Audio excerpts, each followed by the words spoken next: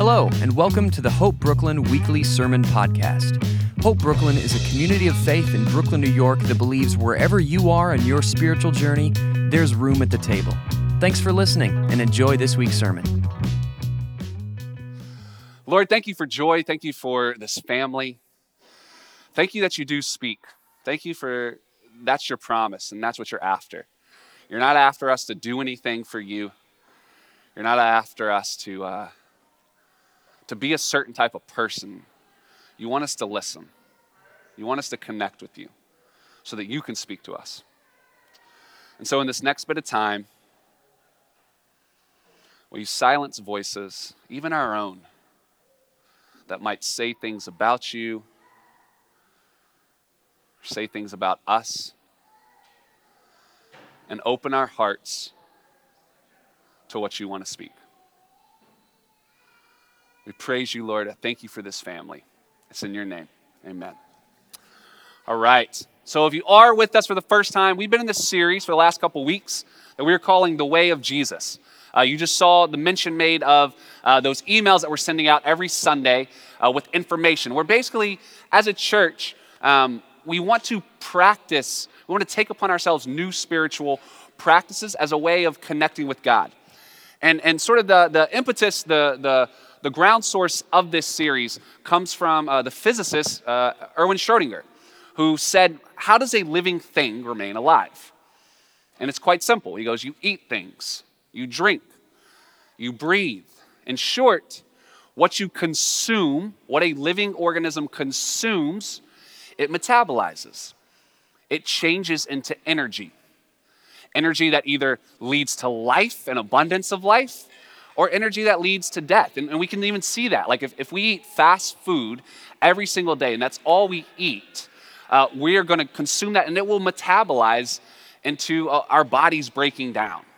That's what we're getting at with the way of Jesus. And the reason why is because when we look at the story of Jesus of Nazareth, when we look at his story, we see a power and an abundance, a potency in his life that we don't see elsewhere. You don't see in other stories. It is utterly unsurpassed in its beauty, in the way it's structured, even the fact that it ends in death and resurrection. The power that emanates from him, he's constantly touching people and healing them. People get in his presence and they're stunned, they're astonished. There is a life, an abundance of life that flows from him. And essentially, using Schrödinger, we want to say, well, what is he consuming? Because I'll have what he's having. Whatever he's eating, it is somehow leading to a rest and a life that I don't see elsewhere. And he says that about himself. He goes, I know it might be tough to believe my words, my claims about myself. If you don't believe my words, at least believe my works. Look at the things I'm doing. Look what's happening through my hands. Believe that. So then we look at his story and we ask, well, where does this abundant life come from? He gives us the answer. He doesn't hide it. And this is what he says in John 5. He goes, very truly I tell you, the Son can do nothing by himself. Nothing by himself. He can do only what he sees his Father doing. Because whatever the Father does, the Son also does. For as the Father has life in himself, so he has granted the Son also to have life in himself. Jesus is fundamentally saying that he has no power intrinsic to himself. His power, what we see emanate from him, is 100% due to his relationship with God, with the Creator that is behind all that is. It is 100% due to an overflow of his relationship, of his connecting, of his listening to God. And this is important because he says to us, come to me, all you who are weary and burdened. Basically, all you who are eating things, consuming things, and it's metabolizing not to life, but to anxiety and to death and to destruction. Come to me, and I will give you what I have. I will give you rest and life and power. But how do you get it? He says, take my yoke upon you and learn from me. It entails a way of life. It entails a set of practices, which is important because it means we cannot separate the way of Jesus from Jesus. If you just take on the practices, and again, we're all over the spiritual spectrum. Some here believe Jesus is who he says he is. Some aren't so sure. Some are starting to feel it deep down that there's some truth in this story. Wherever you are, it is good to come to him at a little step at a time. But if you just take on the practices, you'll get closer, but you won't get to the final result because it comes through the relationship. You cannot separate the way of Jesus from Jesus. And so what we're looking at are these practices, this way of life. And last week we talked about the first one, and if you were with us, you remember I said that it's kind of less of a practice and more of a commitment, and that is the commitment to solitude. Solitude is a commitment to a conversation with God. Solitude is separating yourself from all the identity markers in your world. It's ceasing to be in that moment a spouse. It's ceasing in that moment to be a worker, a producer, a consumer. It's ceasing in that moment to be, lights out. Thank you, Nathan. Y'all still see me? Is that all right? All right, cool. It's ceasing to be all those things, and it's instead connecting yourself to the source. It's connecting yourself to God. And what we said is, etymologically, the word conversation at its root, when it developed, it was not shared words, but a shared life. So it's sharing space and time with God. And fundamentally, I gestured last week that when you get into that space and time with God, what you're going to find, what you're going to hear, what's going to sort of comprise that is listening to God listen. You're both going to be staring at each other. And you're both, there it is, let there be light. You're both going to be staring at one another, and you're going to be at rest in each other's presence. And I can't explain it. If you haven't experienced it, I can't explain it. Other than to say, the word that most sums up what will fill you as you listen to God listen is joy. Joy is the essence of God. Joy is the essence of the world. Joy is the essence of Jesus' life and power and vitality. And out of that joy, out of that shared life with God, all these words and other practices come. And that's what we're going to dive into today. Namely, prayer. We're going to talk about prayer. And then we're going to spend the next 2 weeks, this week and next Sunday, talking about prayer. And how Jesus practiced it. Because I think it's important for us to both redefine prayer, sort of reframe the context before, which is what we're going to do today, before we go into, okay, what are the words that actually fill a prayer? And when we're talking about prayer, the best place I think to go to is when Jesus taught his disciples how to pray. They asked him, Lord, how do we pray? And this is what he said. It's in all four of the Gospels, or at least Matthew and Luke. I'm not sure if it's in Mark and John. Probably is. But we're going to read from Matthew's Gospel during the Sermon on the Mount. Matthew chapter 6, we have the text up here. And this is what Jesus says. And when you pray, do not be like the hypocrites. For they love to pray standing in the synagogues and on the street corners, so as to be seen by others. Truly I tell you, they have received their reward in full. But when you pray, go into your room and close the door and pray to your Father who is unseen. And then your Father, who sees what is done in secret, he will reward you. And when you pray, do not keep on babbling like the pagans, for they think they will be heard because of their many words. Do not be like them, for your Father knows what you need before you even ask him. This then is how you should pray. Our Father in heaven, hallowed be your name. Your kingdom come. Your will be done. On earth as it is in heaven. Give us today our daily bread, and forgive us our debts, as we also have forgiven our debtors. And lead us not into temptation, but deliver us from the evil one. Prayer. Today what I want to do is focus on that first part, that preface, not the words themselves, but the preface where Jesus sort of redefines. He says, don't pray like that, don't pray like that. And I think it's important. Prayer is an impulse. It's an impulse to connect with a supernatural order or a supernatural being. And as I'm sure we all know, it is not unique to Jesus. It has been practiced, it's pretty much as old as humanity. One scholar wrote that the most intimate essence of religion is revealed by the most simple religious act, prayer. The desire, the impulse to connect with God. Now, this is important because there are different views of sort of the evolution of religion, where religion as systems and rules came from. One of them is put forth by Yuval Harari, who wrote the popular work Sapiens, which I'm still working my way through. And it's really good. I really like it.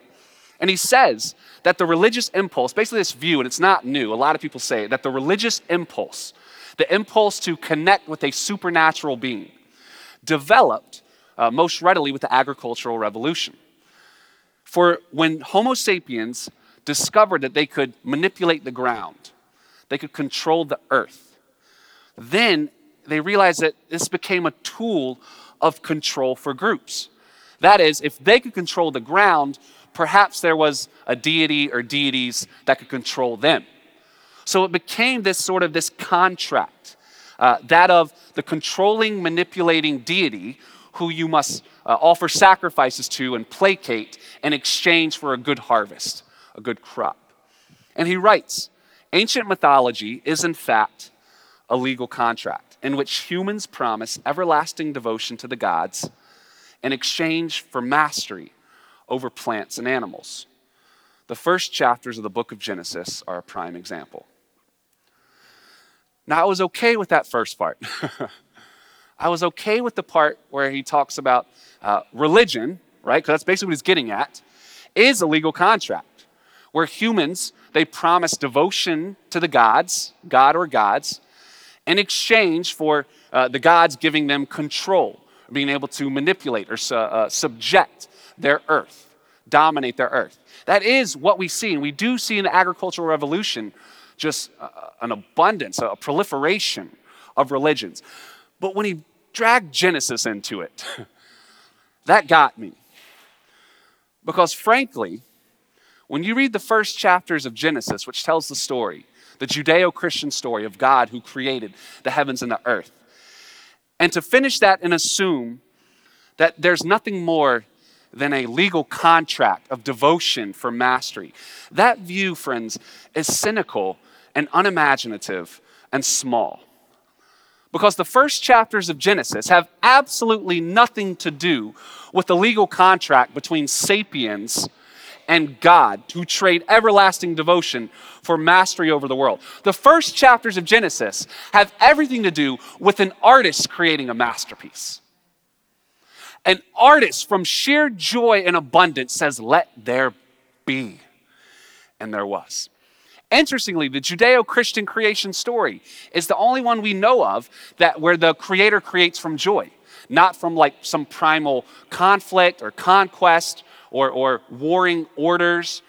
It's sheer overflow. God, who is pure life, the source of being, the groundswell of being, the maker, he just can't contain it, and it just flows out of him.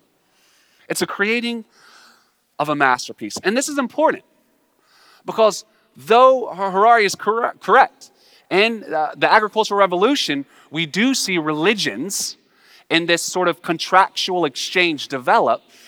We actually have fossil records of Homo sapiens before this. And we find that the first Homo sapiens had a unique characteristic. They drew pictures. They drew pictures, mainly of the animals that they encountered.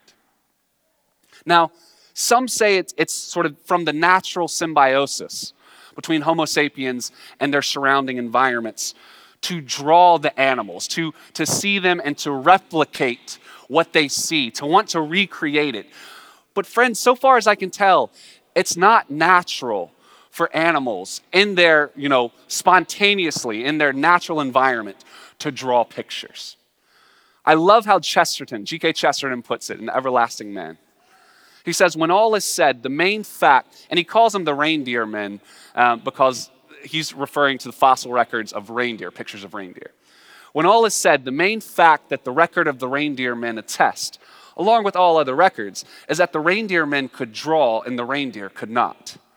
If he was an ordinary product of biological growth, like any other beast or bird, then it is all the more extraordinary that he was not in the least like any other beast or bird.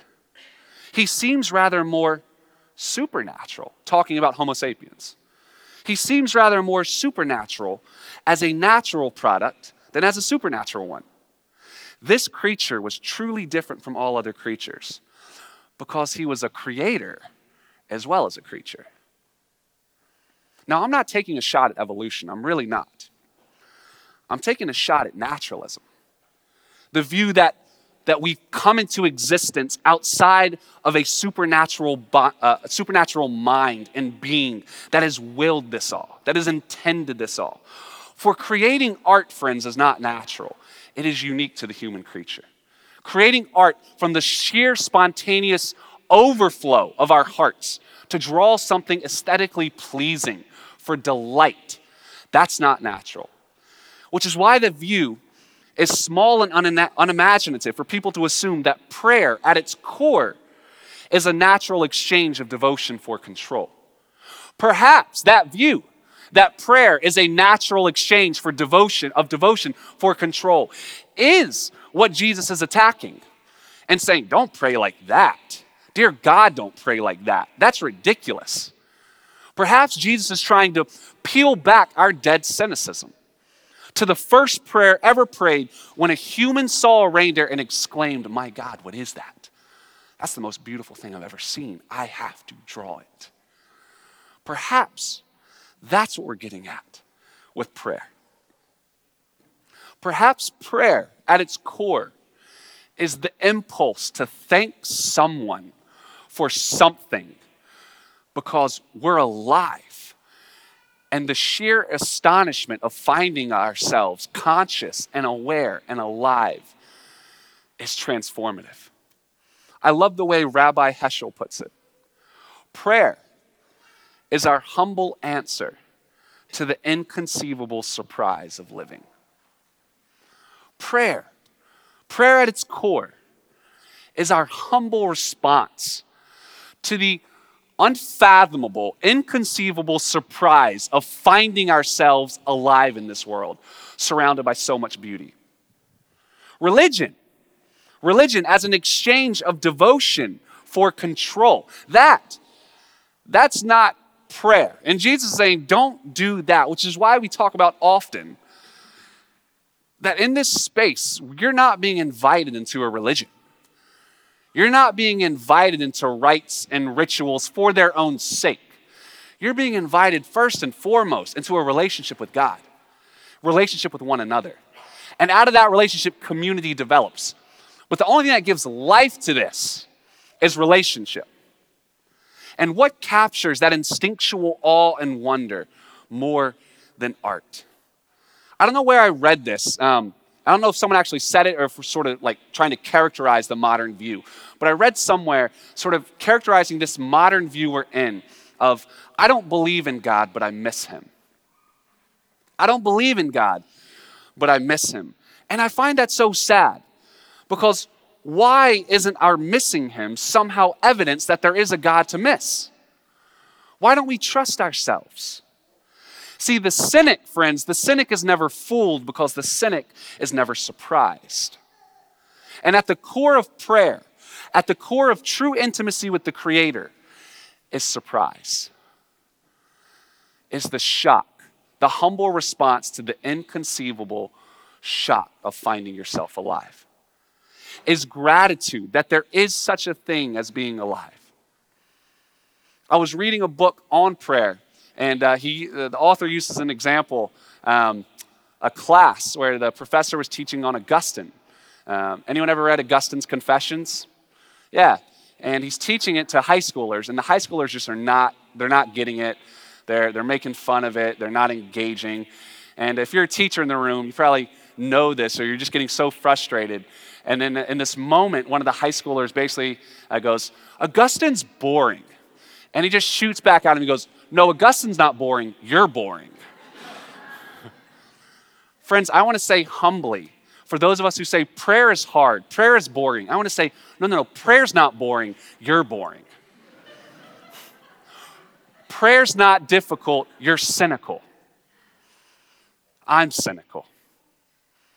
Because for me, prayer has become the religious exchange of devotion for control instead of drawing pictures of reindeer with my Father. Augustine's not boring, I'm boring. We say prayer is hard. We say it doesn't feel natural, it feels odd. But I want to humbly suggest it's because we're cynics and we're dull. And as Chesterton writes, we've sinned and grown old, and our Father is younger than we. God is more of a child than you and I are. God has more of that spirit of life. Do you remember being a kid and waking up and just being so shocked that you have a full day of daylight to do whatever you want on a Saturday? And my family, we were sort of a new subdivision, and so for a while, when we moved into our house, there was just woods behind us before they developed it. I can't tell you how much fun it was to wake up in the morning and to just run out the back door and get lost in those woods. Do you remember that? Do you remember where there was no limits? It was so incredible that you could do nothing but play. Just play. Prayer is difficult for us because I'm no longer surprised at being alive. I got it now. I'm used to it. Prayer feels odd to me because it is a cold, transactional exchange with an impersonal deity. I exchange my devotion, and he gives me control over my life. And it's no longer anymore drawing a picture. But if Jesus is the abundantly alive one, if there's something, and he says, there's something in him that just flows out, and he says about himself, look, I have no power in and of myself. It is all the relationship with the Father. Well then, what does he have to teach us about prayer? What does it mean to connect with God? And I want to look at the assumptions he makes. So when he says, don't do it like this, do it like this, before we get into what actually to say next week. Jesus gives two wrong ways of thinking about prayer to his disciples. And they both stem from the same root. And the root is this: that prayer, that relationship is zero sum. Right? That's ultimately what religion is. That's what that contractual exchange is. It's zero sum. I give you my devotion, God, gods, deities, whatever, and you give me control. It's a transaction. It's zero sum. And the two wrong ways to pray, he says, or to think about prayer, is as performance and magic. He says prayer is neither of those. First, he says, don't be like the hypocrites. They stand on wide corners in churches, and they pray out loud for everyone to hear them. The Greek word hypocrite, hypokrites, means actor. It means an actor. So he's saying prayer, it's not a performance for God or others, because in a performance, it's zero sum, isn't it? You do your part, but you're not that character. You're just becoming that character. You're doing your part, and then depending on how good you were, you receive the applause of God, and you receive the applause of others. If you're not convincing enough, if you didn't do your part, you don't get the applause. You don't receive the reward. It's zero sum. I do these things. I'm this good of a person. I avoid these things. I'm not a bad person. Therefore, in exchange for that, for my performance, God gives me what he owes me. He gives me control over my life or whatever. He makes bad things not happen to me. That's not prayer, says Jesus. That's not gratitude. That's not praise. And then he goes on to say, and don't babble like the pagans. It's a fun word, batalageo. It basically means to say the same words over and over and over again. It's basically getting the idea that prayer for groups is magic.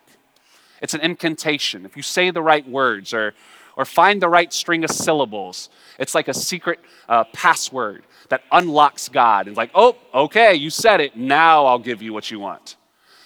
Y'all remember the movie The Mummy way back in the day? Brendan Fraser? One of the scenes that always stuck with me, there was like this squirrely fellow who was like a betrayer and stuff.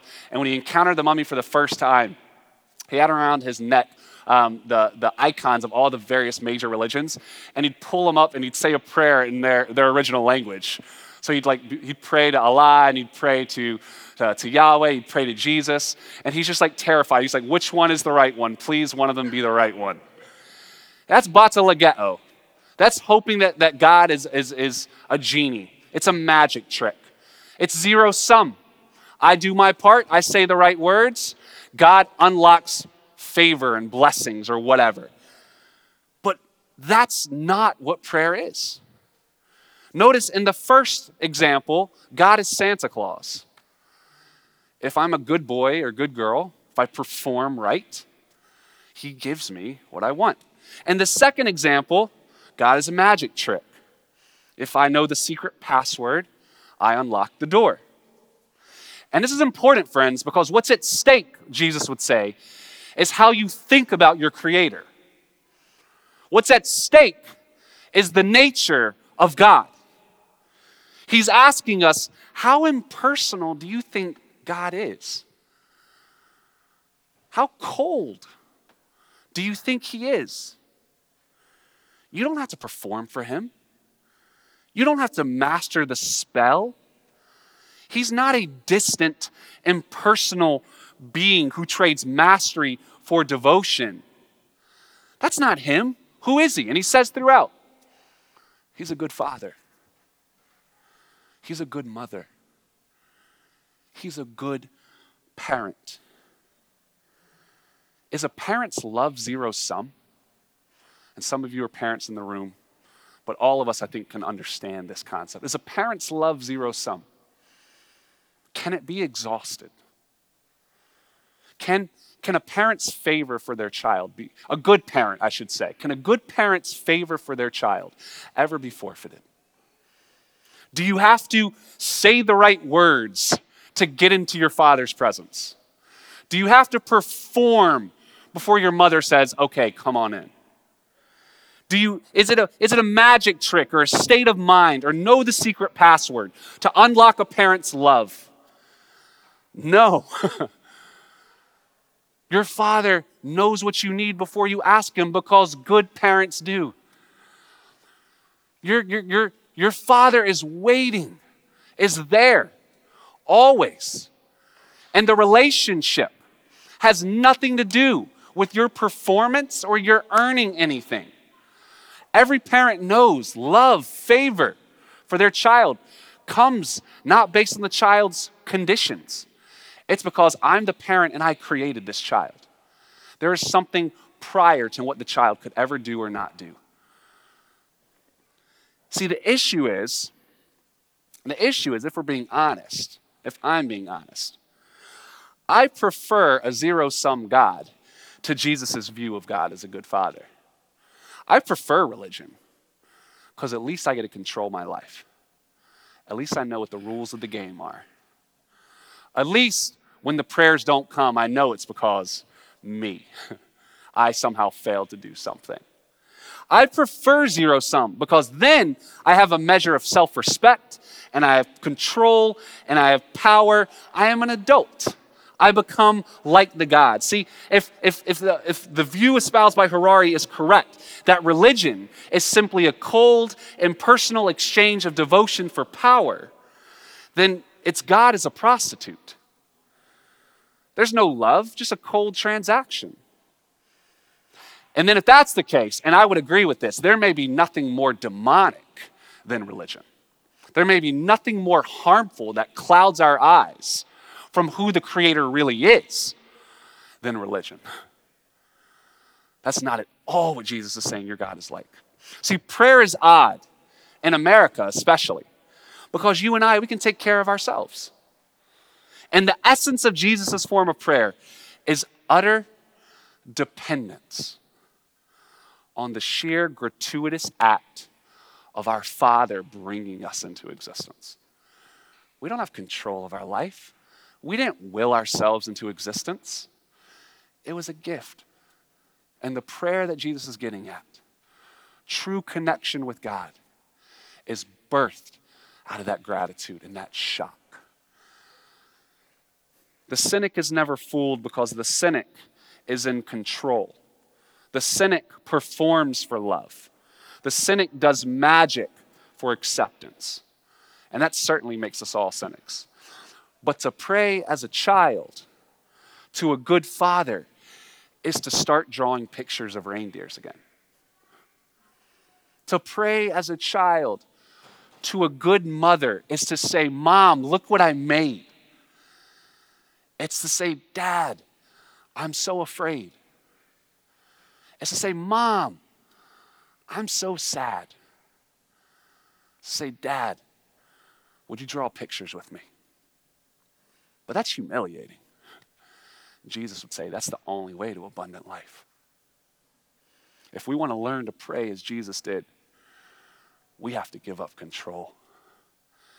And we all prefer the God of religion more than the good Father who we're utterly dependent on.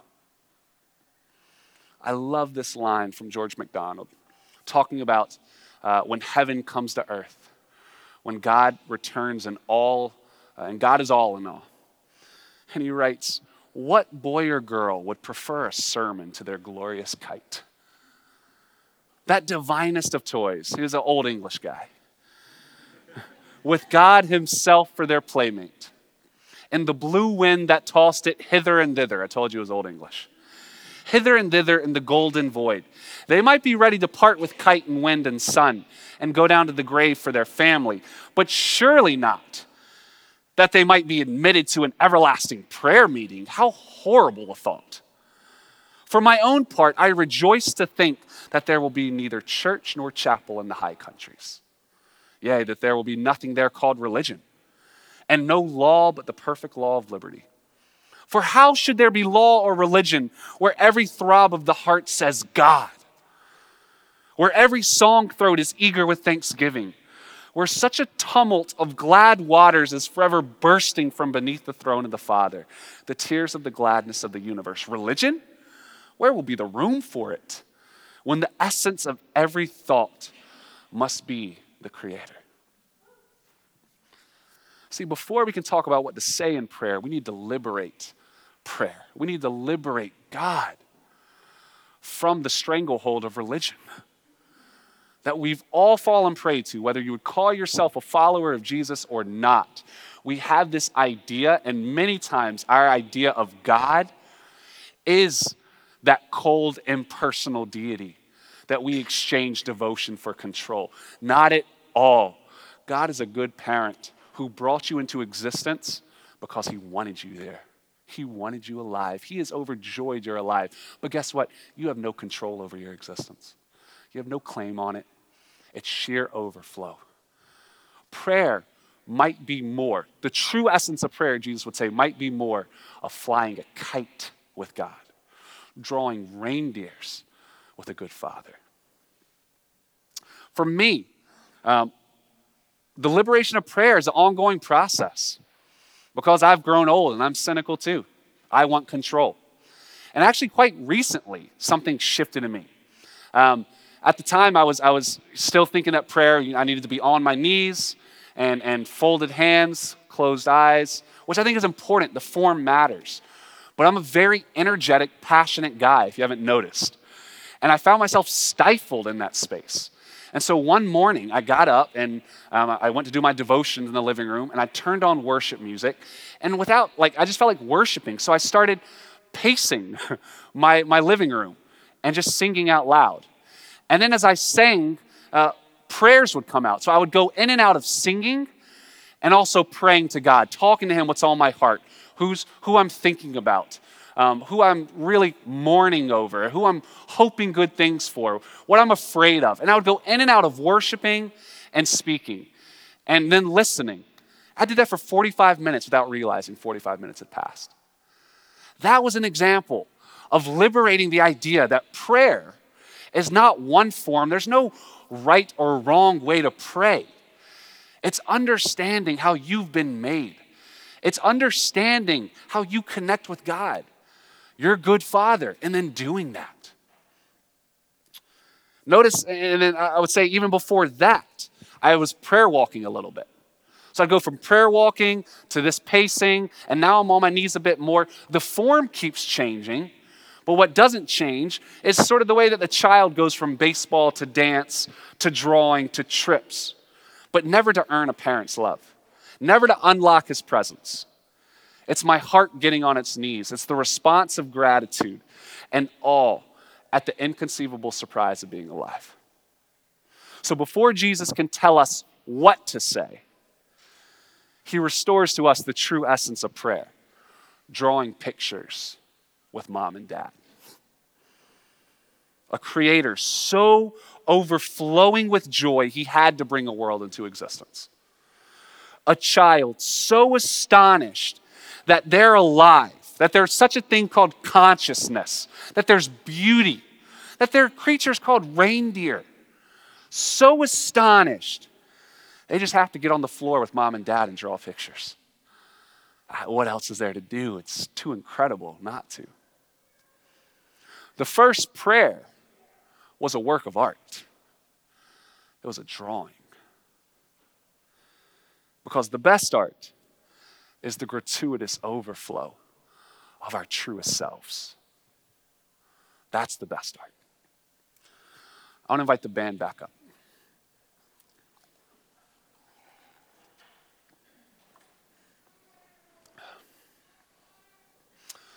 One of my favorite lines from a book, paragraph, that talks about sort of this idea.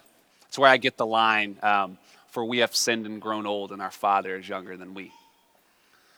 And it talks about this sense of what is the true nature of God? And then I've sort of applied it to prayer.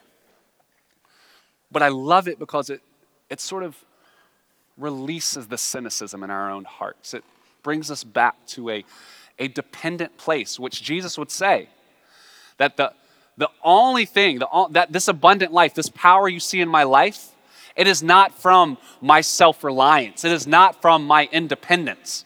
It comes from dependence on God. And so talking about this relationship, talking about this flow, this is what we read. A child kicks his legs rhythmically through excess, not absence of life. Like in an airplane where the child's just kicking your seat over and over and over. Because children have abounding vitality. Because they are in spirit fierce and free, therefore they want things repeated and unchanged. They always say, do it again. And the grown-up person does it again until he or she is nearly dead. For grown-up people are not strong enough to exult in monotony. But perhaps God is strong enough to exult in monotony. It is possible that God says every morning, do it again to the sun. And every evening, do it again to the moon. It may not be automatic necessity that makes all daisies alike. It may be that God makes every daisy separately and has never gotten tired of making them. It may be that the source of all life has the eternal appetite of infancy. For we have sinned and grown old, and our Father is younger than we. The repetition of nature may not be a mere recurrence. It may be a theatrical encore. See, friends, if our Father is younger than we, just drawing pictures, just creating life, waiting for us to leave behind the cold, demonic halls of religion, of thinking you have to earn His presence, earn His love, then before we even know what to pray, we have to grow young again with our God. We have to return to that state of sheer gratitude, of pacing your living room, if that's for you, maybe not. Pacing your living room saying, I cannot believe I'm alive. I cannot believe I'm alive. I cannot believe there's such a creature called whales. I don't know why that came to my mind, but I can't believe it. I can't believe there's such beauty in this world. I can't believe there's such a thing called friendship. Friendship is such a good gift. It's the best of gifts. It's the heart of God. That there is such a thing as true friends, that there's art. I can't believe it's so beautiful, and I know it's so broken, and that makes me so sad. But I know that God is not running away from the broken, but is running into it.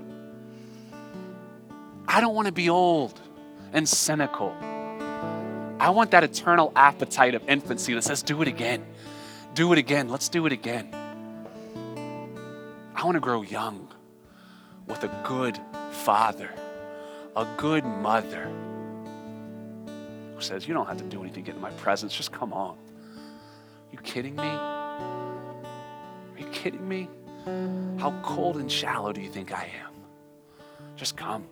Just come. There's no right or wrong way to pray. As Brennan Manning says, don't force it. Just relax in the presence of the God you half believe in and ask for a touch of folly. So this week, as you go to your space of solitude, as you get alone with your Lectio journals, what we're going to do right now, and what I want to ask you to do, is draw pictures. Maybe not literally, but maybe literally for you. What's your picture? What's that thing that sends you back to childhood, that makes you come alive? For Anna, my wife, she loves nature. She has to be in it. She connects with God in nature. So she goes and takes walks. At least that's what she's working on. What is your thing? Is it a kite? Do you need to go fly a kite? Are we going to see Hope Brooklyn people flying kites in Prospect Park this week? Where do you become a child again with God? Go do it and invite God to come with you, to join you in it. And as you do it, just tell him, where are you afraid? Where are you sad? Where are you angry? Where are you so happy? Will you close your eyes and pray with me?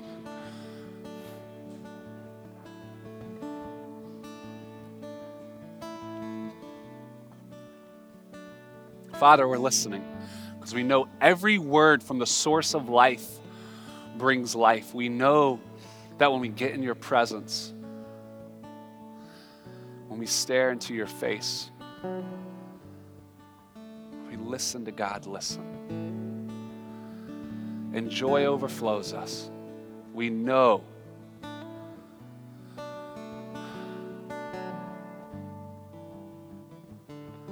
that your presence just melts our hearts.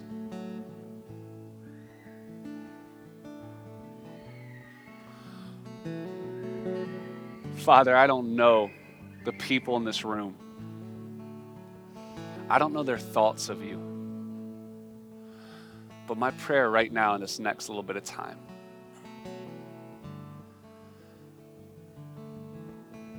is that they would sense your love for them. Like a good parent, you can never lose God's love. Ever. I think you need to hear that today, whoever you are. You can never lose God's love.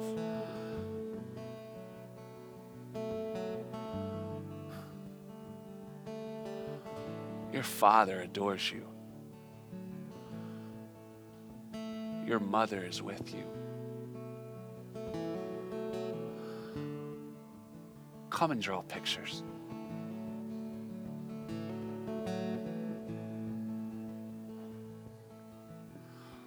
Holy Spirit, even right now, would you give each person in this room one action, one step? Invite them to become a child with you again.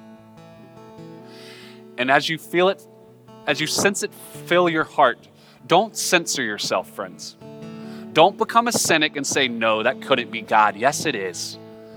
Yes, it is. What is that thing, that action that form, whether maybe it's on your knees in meditation, or maybe it's pacing the room, or maybe it is flying a kite or drawing pictures. What is it that makes you come alive?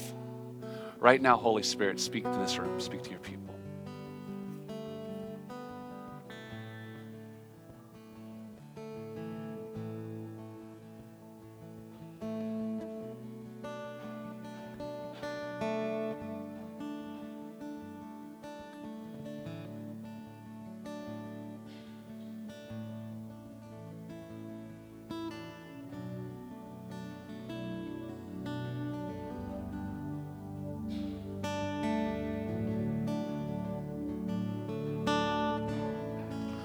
Father, I pray,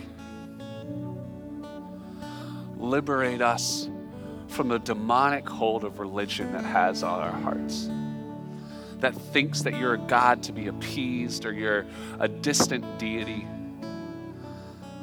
that thinks that your favor is zero sum, your presence is zero sum. Liberate us from that, for that's what Jesus came to do. Jesus came to say, your Father is the air you breathe, closer than the air you breathe. He's with you. He came to set you free. And you will become free when you relinquish control over your life. When you allow yourself to enter into a relationship with God through Jesus, his Son. He is the visible image of the invisible God. And the freedom and the power we see in his life can be ours. But it's not going to come through what you do or don't do. It's not going to come through rites and sacrifices. It's going to come through entering into a healthy relationship. Thank you that you're patient, God, and thank you that you invite us into these ways of life.